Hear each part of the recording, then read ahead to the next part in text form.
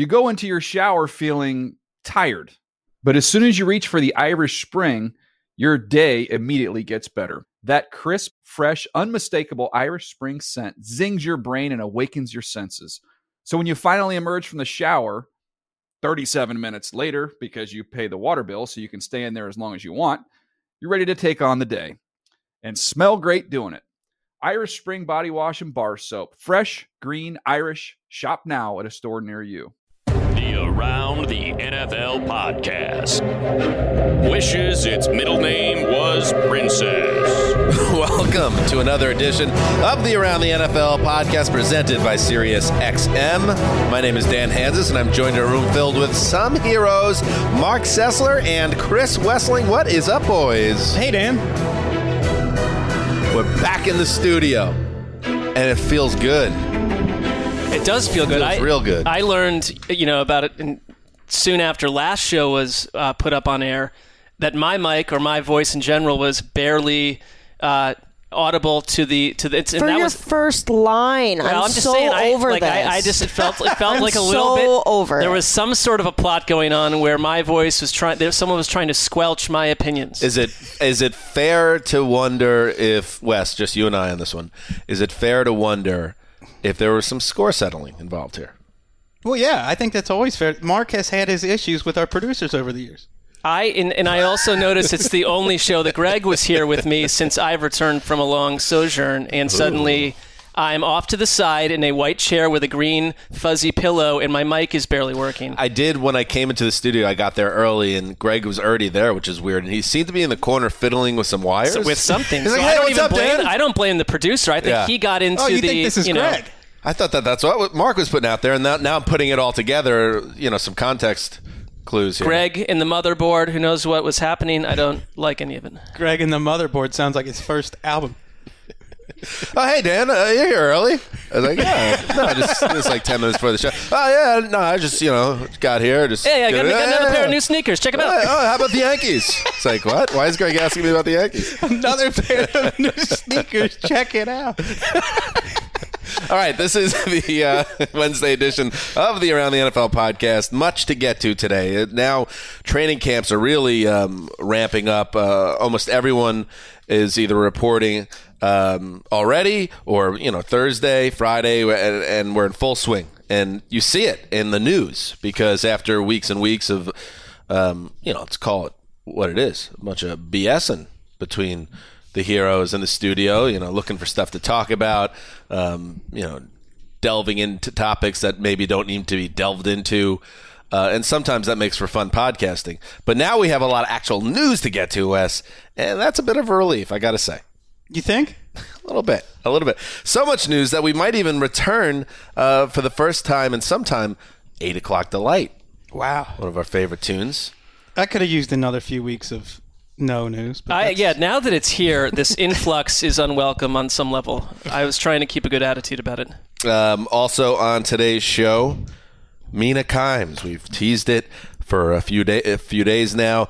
She wrote about Baker Mayfield for ESPN, a great piece, and we thought it'd be fun to get her on the show and talk about it, and got to know Mina a little bit more, who we've all been fans of for a long time. So Mina will join us as well a little bit, but before that, now time for What We're Hearing, presented by SiriusXM. Let's do some news. Y'all know what time it is.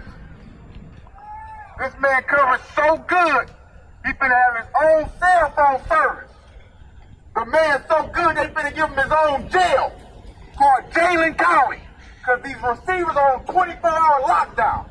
If you check his pockets, he got 8 master locks in his pockets.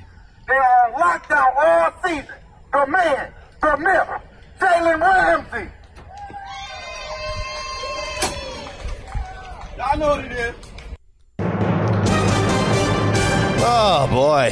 Jalen Ramsey. That was the sound of the end of the big arrival era in the NFL for training camp. Jalen Ramsey killed it. It's over now because he showed up in an armored truck with a hype man and a megaphone. And as you could hear from the crowd of 7. There's a smattering of maybe 6 to 7 people. Because he as the hype man's in front of the truck, yelling into the megaphone about how great Jalen Ramsey is.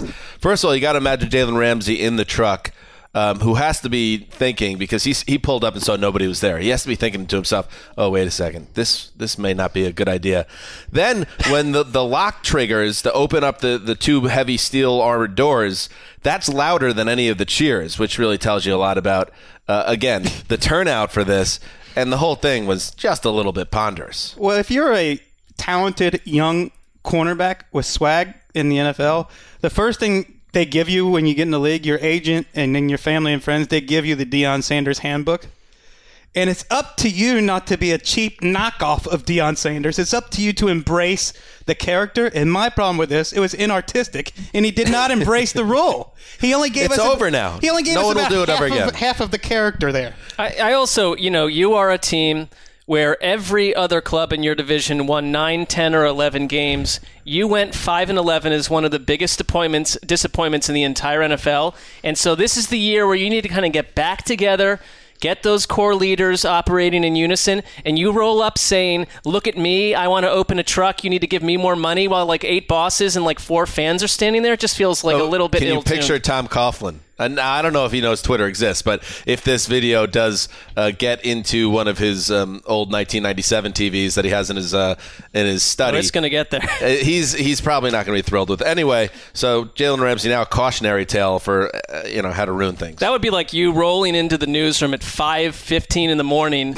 and, turning on the speakers and shouting about how much of a raise you need with 6 people sitting there, 4 of them 4 months removed from USC. And everyone that makes about 1/10 of the amount of money as you, 100th of the amount of money. Everything you just described except for the raise part, I've seen Warren Sapp do that in the newsroom. Yeah. You aren't wrong. He ain't in the newsroom no more. All right, let's start with some surprising news out of Green Bay. The Packers made a cut that people did not see coming.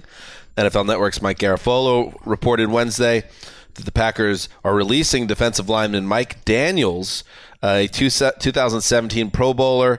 He was due $8 million in 2019 in base salary, clears that money and then some on their cap. 30 years old, has spent all 7 years of his career with Green Bay. As I said, a Pro Bowl guy as recently as 2017, had some injury issues last year. However, Wes, the Packers make the decision to move on. How about that? This comes at a time when they also extend Dean Lowry, who started last year as a rotational guy behind Muhammad Wilkerson. But he's in the prime of his career, and Mike Daniels is just now exiting the prime of his career. I thought the timing was peculiar. If you knew this, what's changed between your spring practices and now that this couldn't have been done 6 weeks ago or 2 months ago? And Joe Banner, former Eagles and Browns president, had some pretty strong language on Twitter. He said, let's be perfectly clear, the releasing of veteran players on the eve of training camp is wrong and indefensible unless there are circumstances we are unaware of and have been clearly explained to the player and agent. It's just wrong. It's hard not to feel for anyone that gets chopped right here and suddenly has to pick up the pieces somewhere else. And Mike Garafolo, because now we have every reporter reporting all day long from sunup till sundown, said that the Packers had tried to complete a trade for Mike Daniels and just couldn't make it happen. I don't know what they were asking, because this is someone that I could imagine someone giving something for, no problem. And then Stacey Dales later in the morning reported that basically that Matt LaFleur and the front office came to a point where they feel happy and comfortable with the guys you just mentioned, and someone also like Zadarius Smith who they can move inside and out and be flexible with. But if you're Mike Daniels, why could this not have happened 2 months ago, where you've got time to pick up the pieces and move somewhere else? And he'll catch up, assuming he is healthy. This is a good player that has years left and perhaps some extra motivation now after what's happened here. But you wonder if could this be as simple as a bottom line situation? We saw that report a couple of weeks ago, but the Packers reporting record expenses. They were flat year to year in terms of revenue, they were down year to year in terms of revenue, almost had none. This is a different organization that's run differently. Are they just tightening up the purse strings after spending a lot of money back in March? I don't know. That's a good question. Other news in the NFL, Taylor Lewan, the all-pro left tackle, one of the key pieces of the Tennessee Titans as they hope to get back to the playoffs in 2019. He'll miss the start of the regular season, a 4-game suspension after failing a drug test for a banned substance. Luan says he didn't knowingly take the prohibited supplement, and he did the new move, which you're seeing pop up now as these players get out in front of these announcements with a video on social media expressing either ignorance to how it could have happened or apologies to the fan base and all of that. So Luan says, he had no idea. He's not a cheater, but he has failed the test, and he will miss 4 games, and that hurts a lot, Mark Sessler, a 28-year-old smack in the prime of his career, and a lot of people think Tennessee's going to be better this year. Well, it's going to be a tough start without their best player. Well, I don't think this story is over. He failed the test,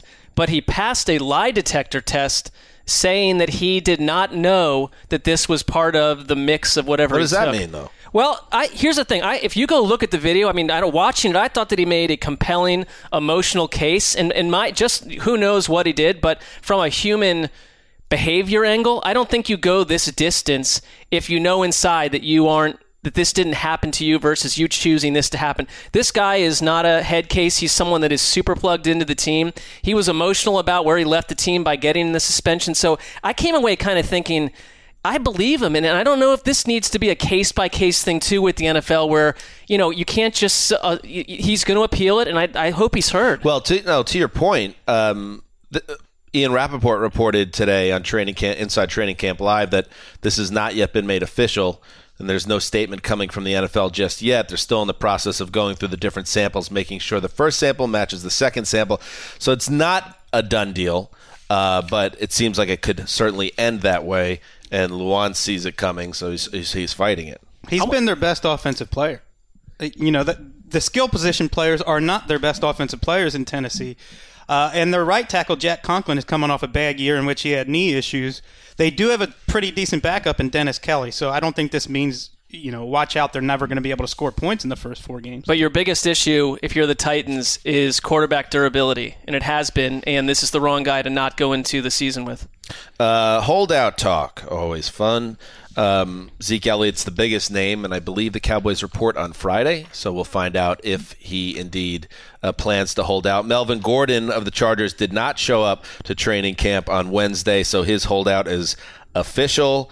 And Ian Rappaport reported that the holdout could be lengthy as the Chargers will halt contract talks with Gordon not showing up. That is not a great situation. Also in Jacksonville, the Jaguars, Yannick Ngakoue, he'll hold out of training camp. Rappaport reported Wednesday that the pass rusher will not report to training camp with teammates. He skipped mandatory minicamp in June after contract desires were not met. So these are 2 important pieces of the puzzle. Right now, not involved with the team. Quick fantasy note on the Chargers backfield. Mike Silver of NFL Network spoke to Anthony Lynn, the head coach, who said that 2018 7th-round pick Justin Jackson will get a lot of reps in camp, and they have big plans for him if Melvin Gordon doesn't come back. They're going to have to. It sounds the front office does not sound like they're going to cave here, and that one is going to go on. With Ngakoue, they offered him a deal of a short-term $19 million deal with over the first 2 years with $50 million plus, but $19 million per year, which would have made him the 4th highest paid player at his position. But that tells me that he has a better chance to get paid here sooner than later because they're already offering something. It just maybe isn't the terms he wants. Again, back to Joe Banner, I saw he was pumping up Ngakoue as a guy who should get Dexter Lawrence money because he's cleaner from a character and health point of view than Dexter Lawrence. I would just add he might be the pass rusher that Dexter Lawrence is, but not the same all-around player. Definitely not as good against the run. Let's move to Cincinnati. The Bengals are handing out some money. Wide receiver Tyler Boyd agreed to terms on a 4-year contract extension worth $43 million. Tom Pelissero reported Tuesday the team later announced the signing. The former second-round pick was slated to enter the final year of his rookie contract, where he'd make about $1 million. Now he'll make $11.3 in year 1 of this new deal. 24 years old. 76 for 1,028 yards and 7 touchdowns last year. And Wes, with the Bengals and A.J. Green, who's been injured and not quite himself in recent seasons. We'll see how many years he has left. but Boyd, the Bengals have identified as a part of their future. Well, he earned this deal by being one of the best number 2 receivers in the league last year. And if A.J. Green is healthy, which he hasn't been in a while for 16 games, this has a chance to be one of the better 1-2 punches at wide receiver in the league. Mike Brown, their owner, said that A.J. Green is one of the great ones, and great ones tend to age better than, average players. So reading between the lines, this does not mean that just because they extended Boyd, they're looking at the end of the road with A.J. Green.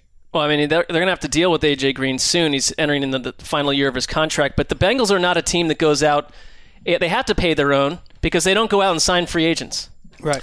We talked about their offensive line as a major question mark, but you could squint, and I'm a big fan of the tight end Tyler Eifert, if he could stay healthy. You could squint and see this team with an ability to score points, and I think that goes back, and of course, Zach Taylor now in the mix as well, Joe Mixon, A.J. Green, Tyler Boyd, Tyler Eifert, if he could stay healthy.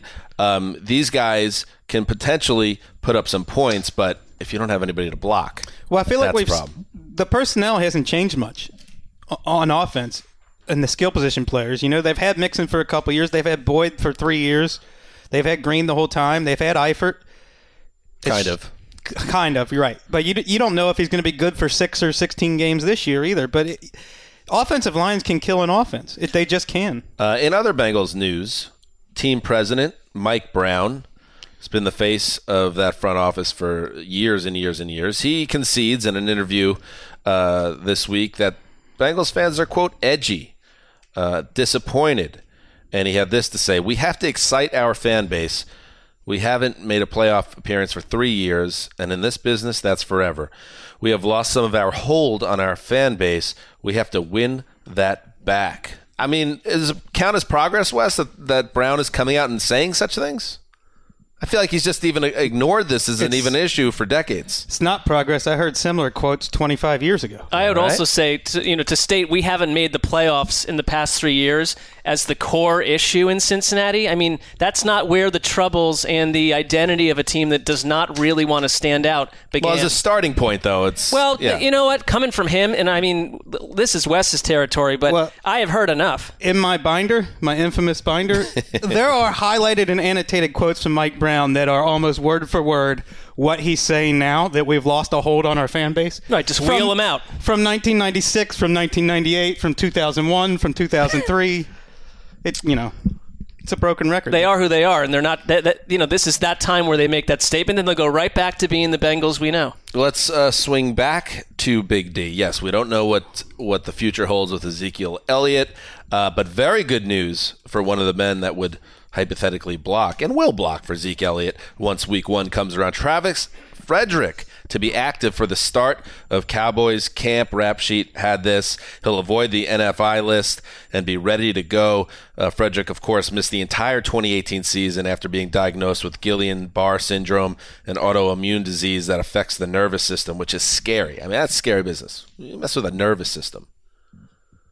I think this is one of the most underrated storylines of the NFL offseason, and a huge development in the NFC East and the NFC wide, because we hear the name of the syndrome, and the more you read about it, you're like, wait a minute, this person is coming back from where they were a year ago. People come back to work and sit in a desk and they can type again, but these coming back to play NFL center at a high level, that's not happening every day. Arguably the best center in the NFL prior to this diagnosis last year. And I don't see any reason why this is not a 12-win team. Their roster is so strong. Still just 28 years old. So Frederick, if he comes back and he is the guy that he was, that is a major piece for Dallas returning to the fold. In other Cowboys news, not returning to the fold, Allen Hurns, the wide receiver. He was released by the team on Tuesday. The move was confirmed on Wednesday. Hurns had one season with the Cowboys, ending in gruesome fashion with an awful broken ankle suffered against the Seahawks in the playoffs. Ian Rappaport reported that Hurns' ankle is ready to go, but after several months of rehab, which kept Hurns out of OTAs and minicamp, he did participate in OTAs and minicamp, but the Cowboys are deciding to go in a different direction. Well, they have Amari Cooper, Michael Gallup, and Randall Cobb locked in as the top 3. They've got Tavon Austin as their Swiss Army knife in the 4 role. Where were the snaps going to come from for Allen Hurns? And we talk about getting released at this time. It's never fun for the player who has to scramble to catch on with teams that kind of have their rosters in order or have an understanding of what their roster is going to be or a plan. Hurns said, I'm good, just wish they did this earlier. They asked me for a pay cut Monday, a couple days before the camp, which is certainly fair. Certainly fair that he's a little miffed, is what you're saying. Right. Certainly fair that if you're going to ask the guy to take a haircut, go get a haircut. A little industry parlance. Right. Is it still? I think that's been around for like 50 years. It's been around, but is it something that we're still employing? Isn't it great, though? I like it. It's great. We have a nice platform here at the Around the NFL podcast. We should be doing everything on our power to make sure it I will alter my attitude towards it and embrace it from here on out. Some of us never had a hair to cut. Once upon a time you did. I meant metaphorically as far as what Allen Hurns is dealing with. I see. In other news, Andy Reid says that he is, quote, comfortable having wide receiver Tyreek Hill back with the team following Friday's news that Hill will not be suspended. The NFL announced last Friday, as we talked about on Monday's show, that it could not conclude that Hill had violated the league's personal conduct policy and therefore will not be suspended. Here's what Reid had to say. Let's talk about Tyreek. I know that's a hot topic. So the law enforcement side of it, there have been statements made on that. There's been statements made by the Chiefs. There have been statements made by Tyreek, and with all those, we're comfortable with Tyreek coming back here, and by the National Football League, statements by the National Football League. So we're comfortable with Tyreek coming back here. Look forward to bringing him back here and having an opportunity to get back doing what he loves to do. He has some obligations that he'll take care of as he goes, and I'm not going to get into all that. I'm going to kind of end it after this here. But we've all, and particularly you folks here, you've all read all the statements, and as we have, and we have the trust in Tyreek, and that we're going to go forward in a positive way here. You get the idea, Mark. You talked about it on Monday. The Chiefs had also an opportunity here to step up, and if they decided that Hill, because of his actions, and specifically what we know for sure, which is the threat that we heard in that recorded conversation between Hill and his fiance, that they could step in and say, well, you're not going to play with us. But the Chiefs have chosen to go a different route, which is more in line with what the NFL decided. Yeah, and it's this seems like one of those scenarios where Reid and the PR man get together very close to say, here's exactly what you're going to open your news press conference with. Let's not have a lot of follow-ups about this. The PR guy was in the corner of the press conference just staring at Andy Reid. Exactly. Not blinking. Exactly. It doesn't change anything that we discussed on our last show. Moving on. Oh, the town of friendly people, Pearl River. We back in business. Ex-Houston Texans general manager Brian Gain landed a new job with a former team. The Bills hired Gain as senior personnel advisor to assist with both pro and college scouting. The team announced Tuesday the Texans, in a surprise move, fired Gain as their GM after just one season in June. Tough news for Pearl River. We're proud to see one of our own. He grew up on Quake Lane in Pearl River, about a stone's throw from the Hans's house. And we can keep playing that. I just like it. It's very nice. Makes me feel like I'm back in PR, and it's the 4th of July and the fireworks in the cemetery. Yeah, I think one thing that I've always thought my whole life, even when I grew up, not too far from Pearl River, far enough that you can knock someone from Pearl River down, but they're going to get back up. They're climbing out of that mine shaft. Do you know my mom? Seen it over and over. My mom, I love Deb. She's the greatest woman. Well, other than my mom. And mine. She is actively miffed that you could keep Erica's mom, too. That what? What are we talking about? Moms? It's this thing where your mom is the greatest mom in the world. I mean, that's fine that you think that, but there are other people that have other. She's a wonderful person. That my mom is the greatest. Now, I'm not saying that you need to believe. You said it definitively as if it's something that we all believe too. You know what? I'm going to put Deb on the phone with you, and you can share. I had about an hour and a half conversation That's with true. Deb at the Super Bowl. We're tight, but I think she'd understand where I'm coming from. The point I'm trying to make is that my mom, who grew up, she was born in Queens, in New York City, and then as a young girl moved to Pearl River, and she loves the town where she grew up. She has issues with how I sometimes portray Pearl River, which to me is ridiculous because I believe I portray it in a flattering light, but opinions vary apparently. It's definitely portrayed in a light. Love Pearl River. Brian Game back on his feet.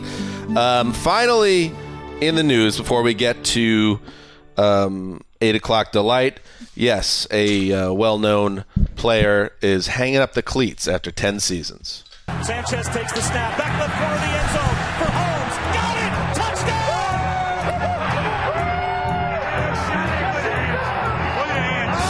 What a catch by Santonio Holmes! What a throw by Sanchez! And the Jets answer right back! There's the high point of my Jets fandom, as sad as that may seem. It was a divisional round playoff game against the New England Patriots in January 2011. Mark Sanchez throws a beautiful ball. Santonio Holmes gets his toes down in the corner of the end zone. The Jets upset the Patriots 28-21 in Foxborough. That is the famous can't wait Bart Scott game. They could wait, actually, because then they got beat by the Steelers the next week. But Mark Sanchez is finished. He's retiring after 10 years in the NFL.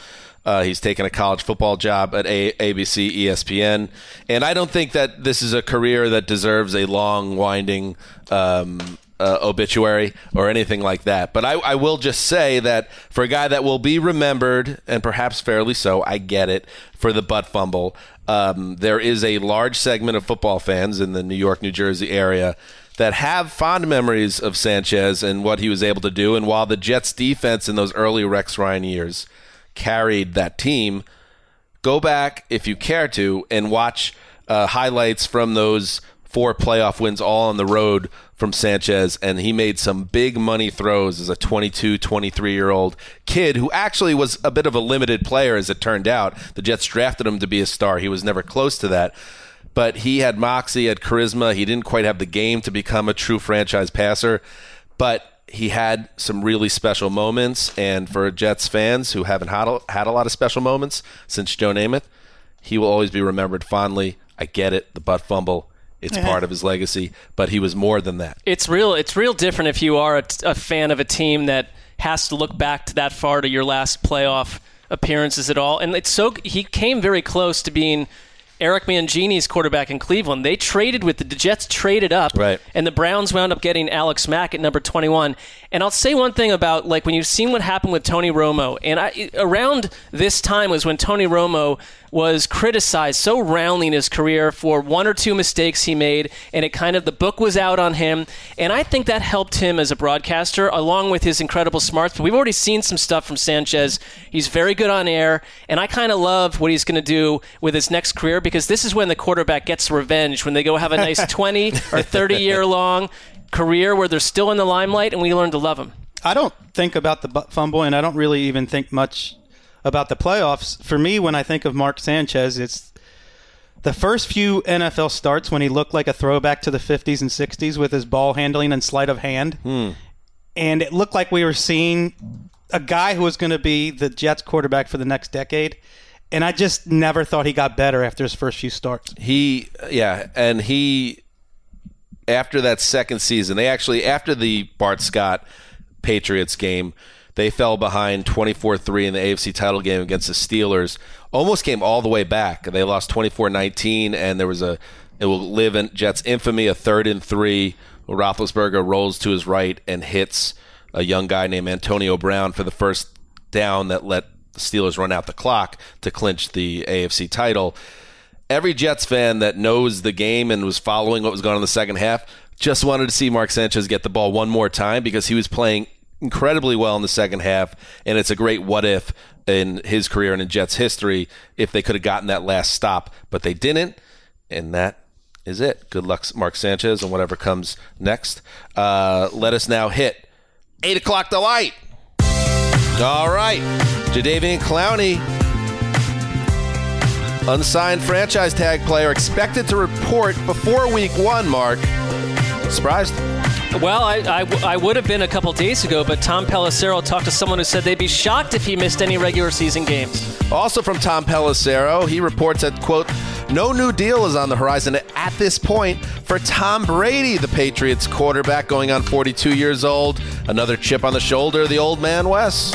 Well, you never know if that lack of a contract is coming from Brady or from the Patriots, but Mike Giardi from NFL Network says there is some frustration from Brady's camp that this hasn't been taken care of yet. Interesting. Drama. Spicy. Ricky. Cooper Kupp, the Rams wide receiver who tore his ACL last November, will avoid the active PUP list to open training camp. Great news, Mark Sessler, for a team that missed Cooper Kupp down the stretch last year. For a team that has questions about Todd Gurley, for a team that's wondering how Jared Goff will rebound from an ugly, ugly Super Bowl, this is a nice bit of news. Here's some bad news for you, potentially, Mark. Seth DeValve watch. The Patriots have signed tight end Lance Kendricks. Isn't that the roster spot that DeValve would hypothetically have at this stage? As I tweeted, I think this is the move behind the move behind the move. Ooh, I like that.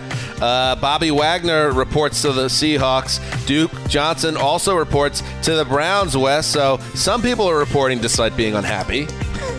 Yeah, it's good that Bobby Wagner's there. This seems like Earl Thomas is the way he handled it last year, that he might not give 100% in practices, but he's still going to be there. Mark. I'm annoyed that on this Duke Johnson thing. I'm not saying he's the greatest running back on the planet, but that they're supposed to give him away for a bag of spoons because he's disgruntled. Don't do it. Mark, I know you're furious about this. The Redskins part ways with linebacker Mason Foster. Vent, this is your platform. I'm still coming to grips with this. I'm working on a written piece, a personal diary piece that I just need to dump out some emotions, a lot of conflicting. Kind of like what I did with Sanchez just now. I thought your Mason Foster monologue would have hit harder. I have raging forces inside of me over this topic and not ready to discuss. Hey, Wes, this is not a laughing matter, but Adrian Peterson is reportedly in financial ruin. A guy that's made more than double of any running back in NFL history, like $100 million, and he's got people coming after him over loans. It's like trying to keep water in your hands. Yeah. You just have to wonder, like, who yeah, just like water. That's it. I'll leave it there. Andy Reid, exotic off-season activity. He had some Mexican food, Mark. Once? Twice? That's it? Okay. Need more information, please. He was asked if he did anything fun or exotic this off-season, and he said that he had Taco Bell. No. He had chili rellenos. Oh, those are great. Rellenos? I mean, stretch boundaries of the human experience whenever you can. That's my next project. Chili rellenos. I'm going to make chili rellenos. That's what's happening in the news.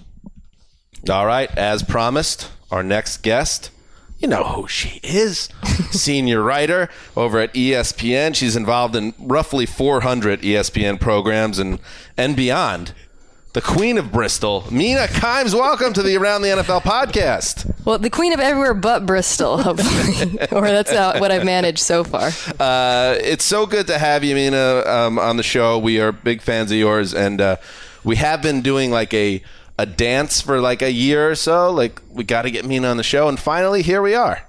Yeah, same city, yet not together. I know, isn't it weird? And one quick note, I mean, Greg, he had been very excited about being a part of this, but confided to Dan and I this morning that he was a little too nervous to appear. So we're just going to forge on with the three of us. FYI.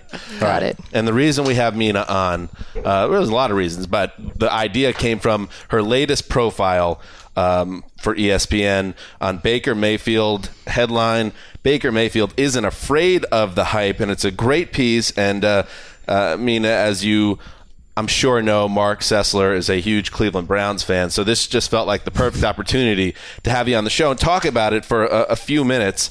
And let me start here. Well, let's get into it this way.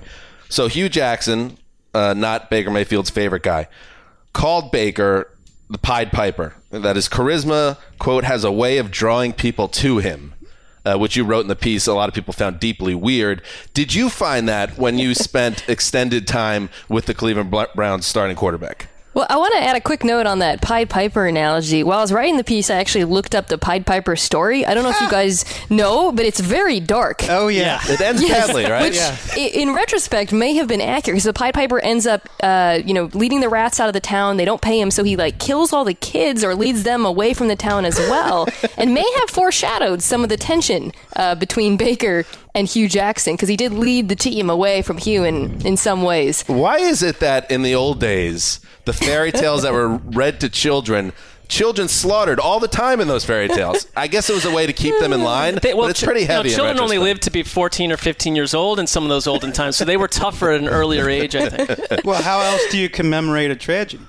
That's true too. You remember the victims. Anyway, so Baker Mayfield, what was your sense on the guy spending? How much time did you spend with him for this? So I met him in Cleveland for that first interview, and we spent about an hour and a half or so in the Browns facility, and that was enough to come away believing not about the killing the kids part, but the charisma aspect of the Pied Piper analogy really holds. I mean, the guy is...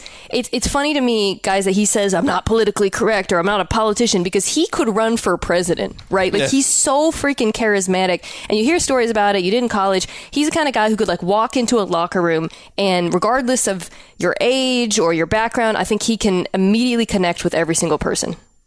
Is there anyone else, in terms of the charisma that he exudes? You've been around a lot of different football players and other athletes in different sports. Does he remind you, right off the bat, of someone else? I remember people used to say, when they walk into a room with Bill Clinton, not everyone, but some people felt like you could just feel his energy coming at you, and it was a very unique situation. It sounds like Baker has a little bit of that going on. Is there anyone else that comes to mind? Yeah, in the NFL, definitely none of the guys that I've profile. It's funny, I actually wrote a story about his backup in Cleveland, Tyrod Taylor, who could not be more different from him, who is a wonderful person. And Baker himself, talked about how kind he was. And in some ways, how that made him he said, didn't want to come and be an ass, was his words with respect to Tyrod. But, I did a story on Aaron Rodgers a couple of summers ago, very different.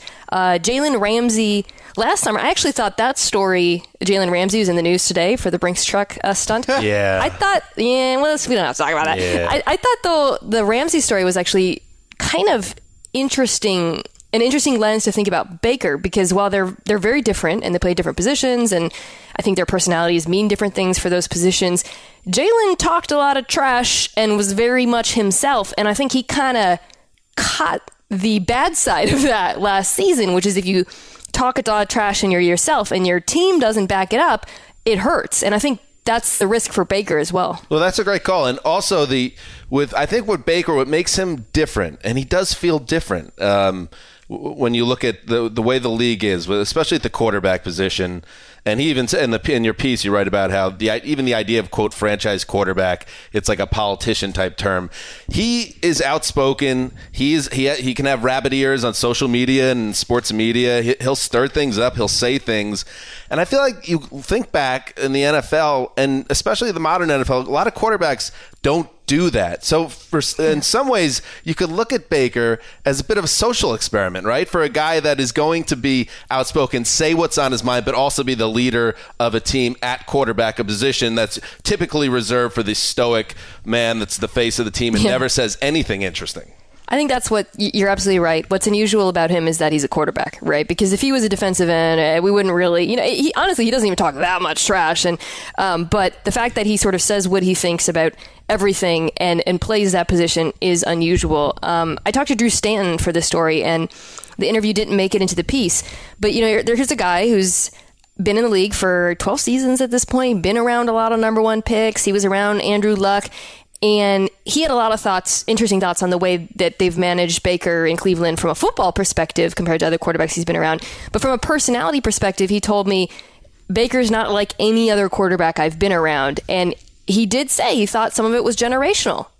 Baker is very much a millennial. He is online like us. He is reading stuff. He is not afraid to express his opinions. And I think there might be a bit of a sea change from here on out. Well, I think we've seen quarterbacks like this. To me, he's got shades of former Bears quarterback Jim McMahon. He's got some Brett Favre. And those, like Jim McMahon, was unreliable. He was injured constantly. He was in trouble a lot to the point where it affected whether he was going to play or not. And Favre was the opposite. He was a rock. He played every week. You couldn't get him out of the lineup. So to me, that's kind of interesting that he has kind of both of those guys in him. And we'll see which one wins out. But I think I see more Favre in him, like young Favre. Yeah.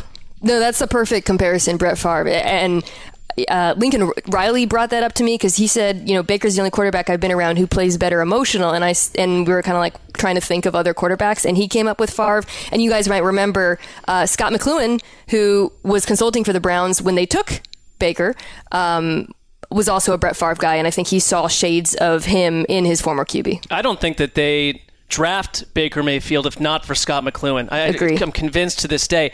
This was in the piece, so I assume it's in bounds, but I found it very interesting, the nuggets that you dug up on his, he got married this summer, and I follow Emily Wilkinson on Instagram just because I want to track what my quarterback is doing, number one. Sure you do. But he is social media savvy, but at the same time I found this nugget that to get her attention, because she was just like, who is this sort of thug quarterback guy?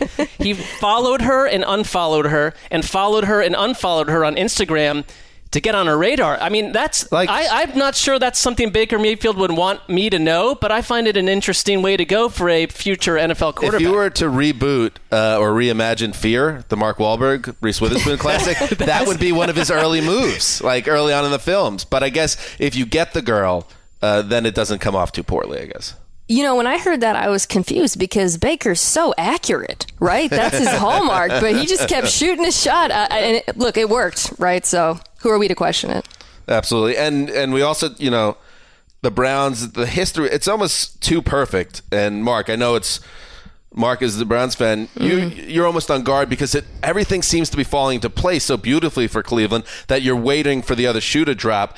But he's the perfect guy to land in Cleveland. And I thought another part of your profile, again, everybody check it out on ESPN.com, is when you ask him about all the hype. There are people out there that are smart football people that think the Cleveland Browns can go to the Super Bowl this year, that they're going to win the division. Like, that's a real thing that's out there. I do. And you ask him if it feels weird to have so much hype, and he says, for them, not for me, for everyone else around here, it's been pretty terrible to be part of this team for a while. And that's so true. And Mark, you could speak to this more than anyone. Yeah, a lot of hype around the Browns. It could backfire, and we've seen it happen with 1,000 teams before. But you know what it's a lot better than? Being made fun of constantly for being 1-31 or whatever it is, or 12-98 or whatever the run was before that. Like, this is better. It is better. I think the offseason is just so long that there is already exhaustion with a team that just simply won 7 games last year. We're not talking about Patriots exhaustion, except some people seem just as tired of the Browns. But I wonder, Mina, by being there, do you feel like the quarterback and the team are able to kind of get beyond all that and just stay focused? I do. By the way, the dismissive tone about the Browns winning the division, I certainly think they're going to win the division. I do too. Super Bowl is a little, going to be competitive. Slow your roll. It is a competitive division. I agree. You're probably going to get 2 playoff teams out of here, but I do think Baker is capable of doing it. There's this question that I posed in the piece of, well, what's going to happen if he encounters adversity? The beginning of the schedule, there's some challenges there. But he's encountered adversity before. I think the fact that last season, after winning that initial game, they had so many losses, and it was obviously a circus-like environment in Cleveland. We now know more about the fact that he kept his head down and was able to just kind of steer through it, I think is important and instructive. Now, they've got a lot of mouths to feed there on that offense now, and he's got to navigate that, but he navigated as well in college too. And I'm very high on him not having a sophomore slump, I suppose, just because of the ways in which he improved over the season last year. I have concerns about this offensive line. It's probably the biggest concern I have about the team, but the fact that he was able to, his decision making, you saw, I think, him and Freddie Kitchens kind of come together as the season went on. I think that they'll be fine this year. Yeah, and people underestimate how much a player like Odell can open up an offense. Ooh. I don't see any way how they're not going to be much better. And I really did put a star by the sentence we've been talking about, where he talks about, for them, not for me, for everyone else around here, it's been pretty terrible to be a part of this team. Because the contrast with the other team in Ohio, which is still haunted, which went through the 90s and had quarterbacks that were the polar opposite of Baker Mayfield and Andy Dalton and Carson Palmer, personality-wise. And I think it's easier for a quarterback like Baker Mayfield to come in and eradicate all those ghosts in the building because of that charisma and that personality. And I'm not sure the Bengals have done that yet. Go ahead, Mina. Oh, no, it was a sad about the Bengals. I don't want to talk Very about appropriate. Yeah. Maybe the focus of your next profile at ESPN. Mina, hey, you're not just a great profile writer. You got a lot of irons in the fire, including you co-hosted a show with The Ringer, Big Little Live, which is, first of all, really nice job with the title. Kudos on that. Thanks. Your thoughts, because I don't know, Wes, a few weeks back on our show, wrote sea poems or spoke sea poems about the show. What were your thoughts about season 2 of Big Little Lies? The music. I thought that I feel like I should change the tone of my voice, go a little more NPR on you guys. That's my Russell Wilson contract announcement voice. I like it. Hey, around the NFL. Top of Mount Kilimanjaro voice. All right, go ahead. I thought that the acting was incredible. I thought the plot didn't quite hold me as much as it did in season 1. But I thought overall it was, for this time of year, is the perfect summer, television show. Is there a season 3? I kind of hope not. I don't know. I think that they've exhausted the run of this. They've said in the past it would be 2 seasons, but you never know. I do season 3, but Meryl Streep has a twin. And she comes in and unleashes her brand of chaos. Ooh, that sounds fun. Feels like a bridge too far. It is good, though. I mean, the prestige TV era that's ongoing, we're kind of out of from the enormous shadow of Game of Thrones, which is nice. Ricky Hollywood behind the glass threw it out there. I need a show to watch. I nominated Euphoria, and Mina, I saw you back that up on Twitter. Yeah. That's the one, Ricky. Yeah. That's it's almost like a throwback HBO show to the old days where it's titillating and a little wild, and it's meant to scare away certain people. The stuff that they removed from their library about a year ago. I mean, I liked Euphoria too. I thought you were already watching. I suggested Silver Spoons, which Wes agreed with. I don't know what's going on. Why that's not getting. There's that generational divide again between Erica. And the boys on the other side of the table. Ricky would like a young Ricky Schroeder. Finally, before you go, Mina, and again, thank you so much for joining us. I want to give you our version. It's kind of like our old game, Qual es tu fantasia? What's your fantasy? Where I'm just going to give you an either-or scenario, a little sliding doors action. Boy, okay. Okay. Ready. You're a diehard Seahawks fan. True. Which I love, by the way. Tough times. Because we keep it real here in the studio about who we root for, and Mina's out here covering the NFL and just being like, I grew up with the Seahawks with my old man, and that's who I support, and I still do. So I respect that. No, I can't hide it. I have a Super Bowl tattoo. I'm not going to pretend. Nice. Do you really? What is regrettably. it? Where is it? It's a 48 Roman numerals. My brother and I made a pact if we ever won, because obviously it was the first, that we would get them together. Wow. I was worried that it was the one where the referees banged you against the Steelers, and you got it before the game, and that would have been bad. But okay, that's good that you got the W. All right, here we go.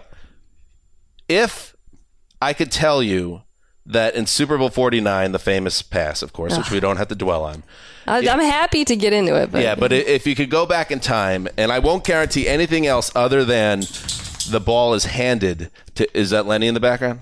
It is. Tell him to keep it down. He heard Super Bowl 49 and he was like, Mom, get out. PTSD. Enough. All I could tell you is instead of the famous play call, the pass, they hand the ball to Marshawn. Okay? I can't tell you whether the play works. Would you be willing to live in a universe, butterfly effect, that doesn't include the Etch-a-Sketch? Oh, yeah. For sure. It's gone. And nothing like it ever replaces it. This is easy. No, this is easy. Because Etch-a-Sketching, I've gone months without doing it recently. I've been busy. So I don't mind giving that. I will say, I don't think that they should have handed it to Marshawn. But obviously, the interception was the worst case scenario. I would have rather have him gotten stuffed, which is what I think would have been the most likely outcome, than the interception. Interesting. See, I guess because we don't know each other personally, I just imagine you to be on the Etch-a-Sketch 14 hours a day. Would she know? Every day. Would she know that Etch-a-Sketch ever existed? It's gone. It's well, like then, a leaf you're butterfly. You're none the. You would. If she Otherwise. knew that it didn't exist and she remembered it from a different universe, that would be tough to deal with. Okay, now you know it existed, but you can't recreate it. It's gone. I think I would have found another outlet. Okay. Yeah. The amount of times that interception, the GIF or whatever is sent to me, it would be worth it to eliminate Well, that. that's true. Speaking as a Jets fan who gets the butt fumble 47 times a week, I feel your pain there. All right, Mina, again, check it out. Baker Mayfield Isn't Afraid of the Hype on ESPN.com. She also has a podcast, The Mina Kimes Show, featuring Lenny, the great Lenny. And she's on all those other shows on ESPN. The Levitard Show does great work on, and so many other things. And we just thank you for coming on the show and giving us a few minutes. Thanks, guys. Thanks, Mina. Thank you. Kimes. Appreciate it. All right. There she goes. Mina Kimes. Delightful. Oh, she's great. Got to have her back on the show. Yeah, I think it's like we are in a time where sports writing, for a lot of people, has been reduced to lists. Here's a list of this or that, and it's like, is this really the upper echelon of why you started into this? She's still pounding out these stories where 5 or 6 news stories come from it, and you get to know a player in a way you wouldn't have. So kudos to her. And she's on like 640 television shows, so a busy lady. Ricky, Get that bag. Tell us what you think of Mina Kimes. I think she's absolutely incredible. She's been on the broadcast, correct? Oh yeah, she's a broad, a fellow broad. She's so impressive. She's so smart. She is not just your typical, girl reporter writer too. Not to throw There's shade nothing to any typical of about those. her. Yeah, she's one of a kind. I absolutely adore her. And lives up in the Hollywood Hills. Oh yeah. Which, at some point I think we need to get up there by invitation. Well, preferably. Or whatever means necessary. Yeah, we could storm the gates perhaps as a backup plan. That has not worked well for certain people in the past. You said she's been on the broadcast, your podcast, of course, that you do with Emma VP. I've also been a guest. I think we all have. Everyone. Are we all broads then? Yeah, you're broad. I like Nice. That gives us that's a line for the resume. For Honorary the Twitter broad. bio. Yeah, honorary broad. All right, let's get out of here. By the way, this is it. Tonight, the Shield, 10-2, the number 1 seed in the playoffs, plays for our 3rd consecutive championship. The hashtag West that I've been using all season long in the emails I've sent out. Do you recall? No, because when I see a hashtag, my mind just glazes over. Defend the Dynasty has been the hashtag, and this is our chance to do it. Erica, this is your first time, first season with the Shield. You'll be getting important innings behind the plate tonight. Where are the butterflies at for you? Feeling good. Feeling confident. Feeling excited. Good. Me too. Feeling dangerous? I woke up feeling dangerous today. Shaved my head, wore my best underwear. Play ball! Treated myself to a high-octane sandwich. I'm savoring this. Could be, you never know, it could be my last championship could day. Be the last hurrah. Best underwear. You got it. Well, 99% of us have favorite underwear, Mark, because we wear underwear. I currently do, and I have a favorite. I bought a series of 3 that I, whenever they're out of the wash. For newer listeners to the show, because it hasn't come up in a while, Mark, it was well known, went commando at all times, and a bit of a hippie throwback type thing. It's not the case as You've moved away.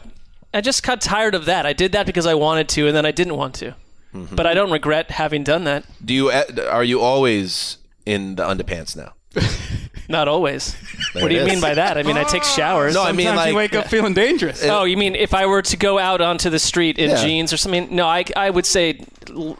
Yes, I would say almost always. We're going as the 3 of us and our buddy Jason Zumwalt. We are going to see Once Upon a Time in Hollywood on Thursday. I will be wearing... Well, I know a thin slice of denim. Will that be the only thing separating us from your I will be wearing underwear for that event.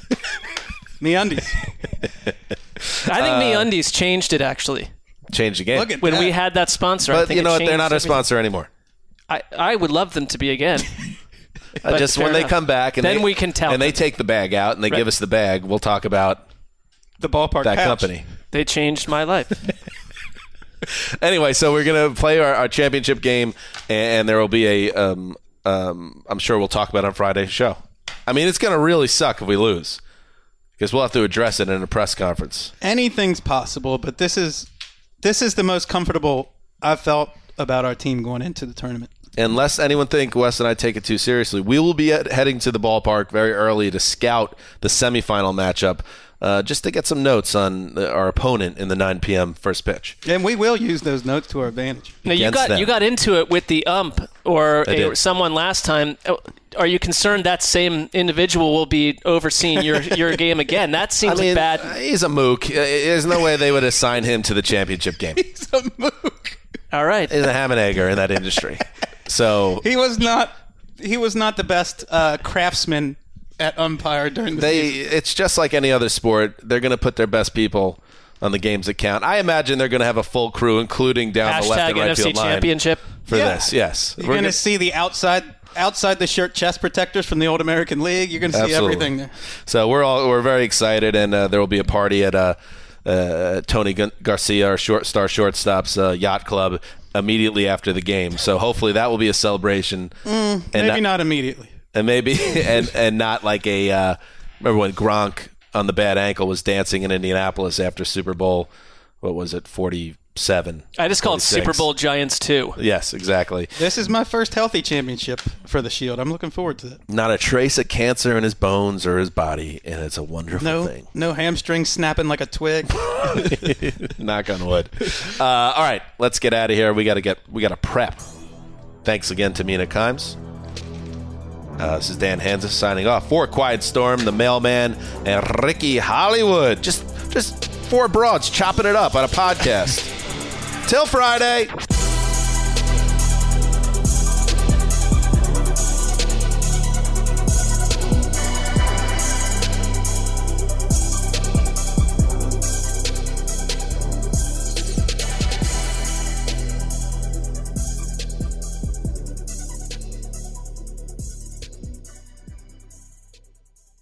You go into your shower feeling tired, but as soon as you reach for the Irish Spring, your day immediately gets better. That crisp, fresh, unmistakable Irish Spring scent zings your brain and awakens your senses.